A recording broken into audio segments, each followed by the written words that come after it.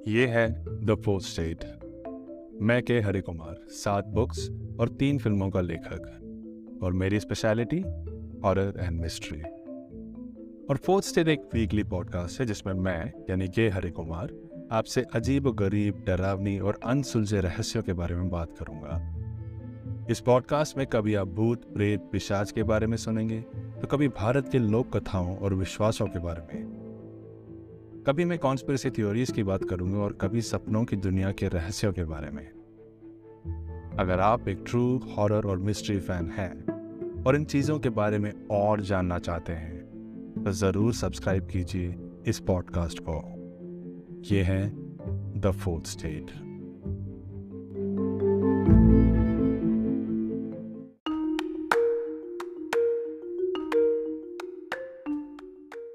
एक बार मुझे एक सपना आया था जिसमें एक बहुत ही भयानक सा एक जानवर मेरा पीछा कर रहा था और मैं उससे भाग रहा था और भागते भागते मैं खाई तक पहुंचा। कहीं ना कहीं मुझे एक एहसास हो रहा था कि शायद ये एक सपना ही है और किसी भी वक्त में जाग सकता हूँ, लेकिन उस मोमेंट में, उस सपने के अंदर मुझे वो इतना ज़्यादा असली लग रहा था कि मुझे शक था कि अगर ये सपना नहीं हकीकत है, रियलिटी है, तो ये दी एंड हो सकता है। एंड देन जैसे ही ये जानवर मेरी तरफ आया, यहाँ मेरी आंखें बंद हुई और वहाँ मेरे कमरे के अंदर आंखें खुली। मैं अपने रियलिटी में आ गया था, मैं अपने जागृत स्टेट में आ गया था, मैं जाग चुका था। आई वॉज सो रिलीव्ड कि वो एक सपना था। लेकिन सवाल ये है कि अगर सपनों की दुनिया हमारे मन ने बनाया और वो इतना रियलिस्टिक लगता है, तो क्या ये पॉसिबल है कि जो दुनिया, जिस दुनिया में हम रहते हैं, वो भी कहीं किसी के सपने ने या किसी के मन ने बनाया? इसी बारे में मैं आज बात करूँगा और उसके लिए ये जानना बहुत ज़रूरी है कि ये फोर्थ स्टेट होता क्या है। अब आप यही सोच रहे हैं कि फोर्थ स्टेट तो इस पॉडकास्ट का नाम है, ऑब्वियसली पॉडकास्ट का ही नाम है, लेकिन fourth state is a very deep-rooted Indian philosophy. And when you blend that with other Western philosophies and modern theories about life and existence, then it brings out a whole new meaning to this life and the purpose of this life. Rather, the purposelessness of this life. Fourth state क्या होता है और उसका horror से क्या संबंध? I mean, आप लोग यही सोच रहे होंगे कि हॉरर लिखने वाला बंदा जो भूत प्रेत पिशाच, हॉरर मतलब भूत प्रेत पिशाच ही होता है ना। मोस्ट ऑफ द पीपल यही सोचते हैं कि हॉरर का मतलब भूत प्रेत पिशाच। नहीं, सिर्फ भूत प्रेत पिशाच ही नहीं होते। हॉरर में हम और भी बहुत सारी चीज़ों के बारे में बात कर सकते हैं और उनमें से एक चीज़ है द फोर्थ स्टेट। हालांकि ये बहुत ही फिलोसॉफिकल टॉपिक है, लेकिन इसको हॉरर में भी बहुत अच्छी तरह से यूज़ किया जा सकता है। और फोर्थ स्टेट के बारे में बात करते करते पहले तो मैं ये बताना चाहूँगा कि हमारे जीवन में जो हम जिस रियलिटी को परसीव करते हैं, जो हम अपने आसपास जो दुनिया देखते हैं बचपन से लेकर एंड तक, वो हमारे लिए वो रियलिटी है। और एक इंसान के जन्म से लेकर मरण तक वो 3 स्टेट में जूझता रहता है।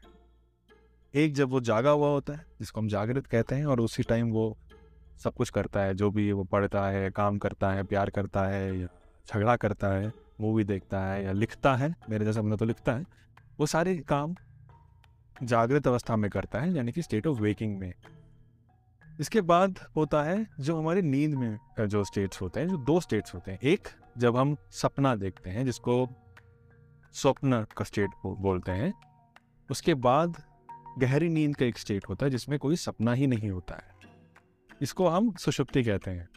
ये तीनों स्टेट्स हैं और पूरी जिंदगी, एक इंसान की पूरी जिंदगी इन्हीं 3 स्टेट्स में गुजरती है।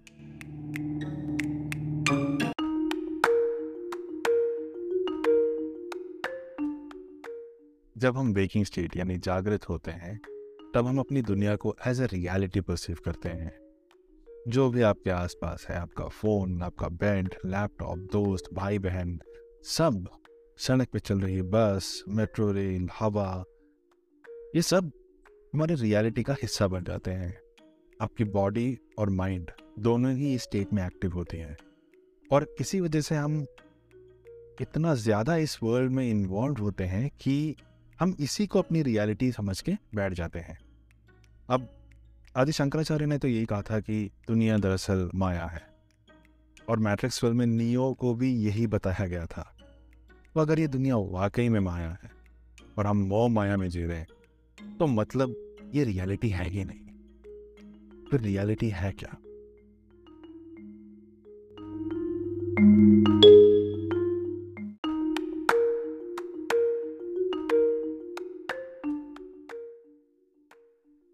क्या हमारी सपनों की दुनिया असली रियलिटी है? क्या ऐसा हो सकता है? होने के लिए तो कुछ भी हो सकता है, और कोई चाहे कितना भी ठप्पा मार के दे दे, लेकिन रियलिटी का असली रूप कोई नहीं बता सकता है। तो अभी के लिए मान लेते हैं कि जब हम सपना देखते हैं नींद में, तब हम किसी और रियलिटी में ही जा रहे हैं। रैशनली देखा जाए तो ये जो रियलिटी है, इसको हमारे मन ने बनाया है, और इसमें आपका कोई कंट्रोल नहीं होता।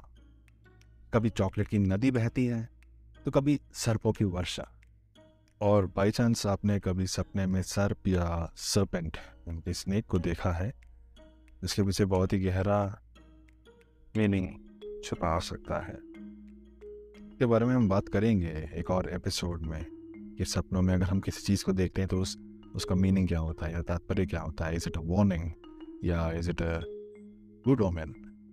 हम इन शकुनों के बारे में बात करेंगे, लेकिन किसी और एपिसोड में। So let's come back to the topic. We are talking about the fourth state. और जैसे मैंने अभी कहा, सपने में हमारा मन सक्रिय है, लेकिन शरीर नहीं है, और इसलिए इंद्रियां बाहरी दुनिया पर ध्यान नहीं देती है। जागृत अवस्था के दौरान की गई दैनिक गतिविधि, यानी कि हमारे डेली रूटीन्स और दबी हुई इच्छाओं, और कुछ लोगों के हिसाब से तो पिछले जन्मों की यादों से बने सपने को हम देखते हैं।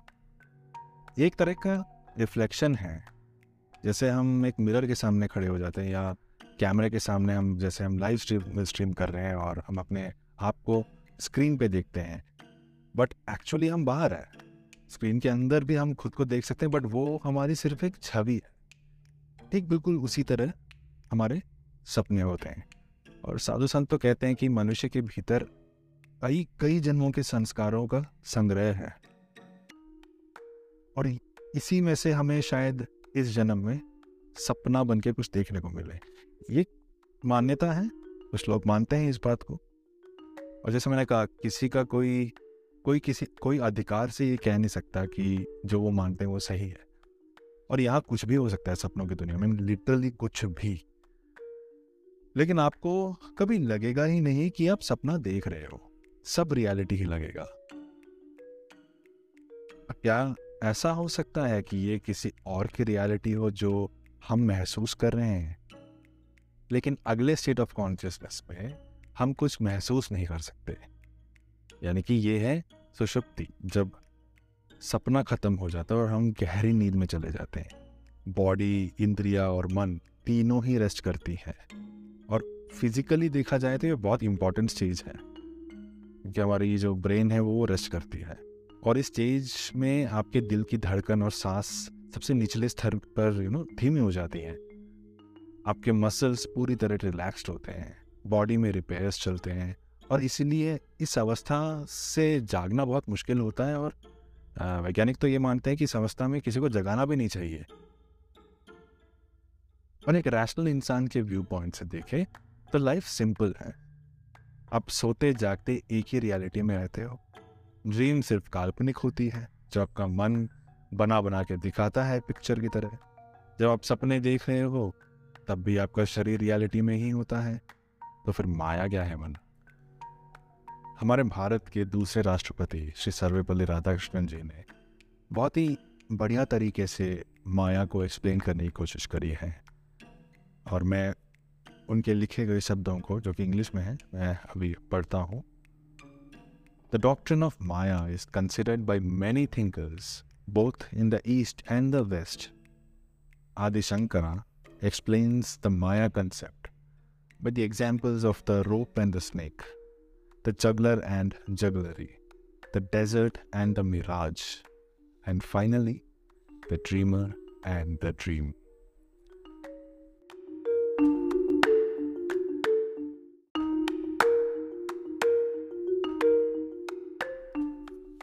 हालांकि राधा कृष्ण जी ने आदि शंकराचार्य के फिलॉसफी के बारे में यहाँ बताया है, जो कि बहुत पुराना है, लेकिन ये मुझे याद दिलाती है एक मॉडर्न थ्योरी के बारे में, जिसको हम सिमुलेशन हाइपोथेसिस कहते हैं। और इसमें ये माना जाता है कि जो हमारी जो ज़िंदगी है, जो हमारी जो एग्जिस्टेंस है, वो एक्चुअली एक सिमुलेटेड रियलिटी है। जैसे कि कंप्यूटर सिमुलेशन होता है, जैसे हम एक वीडियो गेम में देखते हैं, कहीं पे कोई गेम चल रहा है तो जो भी उसके अंदर हो रहा है, उस गेम में जो कैरेक्टर है उसके लिए वो रियल है, लेकिन हम खेल रहे हैं जो कि हम उस सिमुलेटेड रियलिटी से बाहर हम लोग उसको कंट्रोल कर रहे हैं। आज के डेट में जो भी हमारे टेक्नोलॉजिकल एडवांसमेंट्स के वजह से हम देख पा रहे हैं, उससे कहीं ना कहीं ऐसा लग रहा है कि शायद कुछ लिंक है। शायद जो बातें शंकराचार्य ने इतने सालों पहले कहे थे माया और रियलिटी के बारे में, अगर हम सिमुलेशन थ्योरी के साथ साइड बाय साइड कंपेयर करें तो थोड़ा थोड़ा सेंस बनता है। Again it's too early to say anything, क्योंकि हम सब अपनी रियलिटी में इतना खो चुके हैं कि इसके पार देख नहीं पा रहे हैं।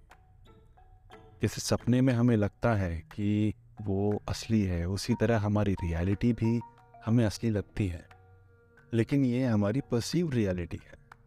जब हम इस परसीव रियलिटी से आगे जाएंगे, आगे जागेंगे, शायद तभी पता चलेगा कि हम एक्चुअली एक सपने में ही थे या एक सिमुलेशन में थे, और माया इसी को कहते हैं। लेकिन जब इंसान इस माया के बंधन से मुक्त होगा, तब उसको चतुर्य यानी फोर्थ स्टेट का एहसास होगा। एक ऐसा स्टेट जो बाकी सभी स्टेट ऑफ एग्जिस्टेंस से अलग है। हमने 3 स्टेट्स की बात करी थी, जागृति, स्वप्न और सुषुप्ति। यह है तुरिया। तुरिया जो है संस्कृत शब्द चतुर्य से आती है, यानी 4 से बना है। तुरिया या फोर्थ स्टेट बाकी तीनों स्टेट से परे है, और ये वही इंसान एहसास कर सकता है जो इंसानी मोह माया से ही परे हो।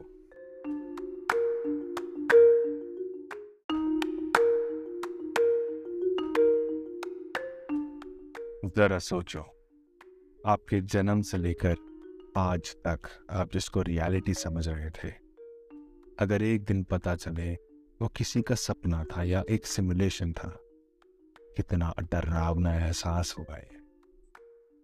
जिस रियलिटी को, जिस लाइफ को हम सब ग्रांटेड लेते हैं, अगर असली है ही नहीं, और इंसान अपने असली रियलिटी में या असली शरीर में जाग उठे, तो क्या उसे याद रहेगा कि उसने इस रियलिटी में क्या किया? आज तक ऐसा नहीं सोचा तो आज सोचिए, और मुझे बताइए आपको क्या लगता है। क्या आप वाकई जाग रहे हैं या किसी के सपने में इस पॉडकास्ट को सुन रहे हैं? ये है द फोर्थ स्टेट विद के हरि कुमार।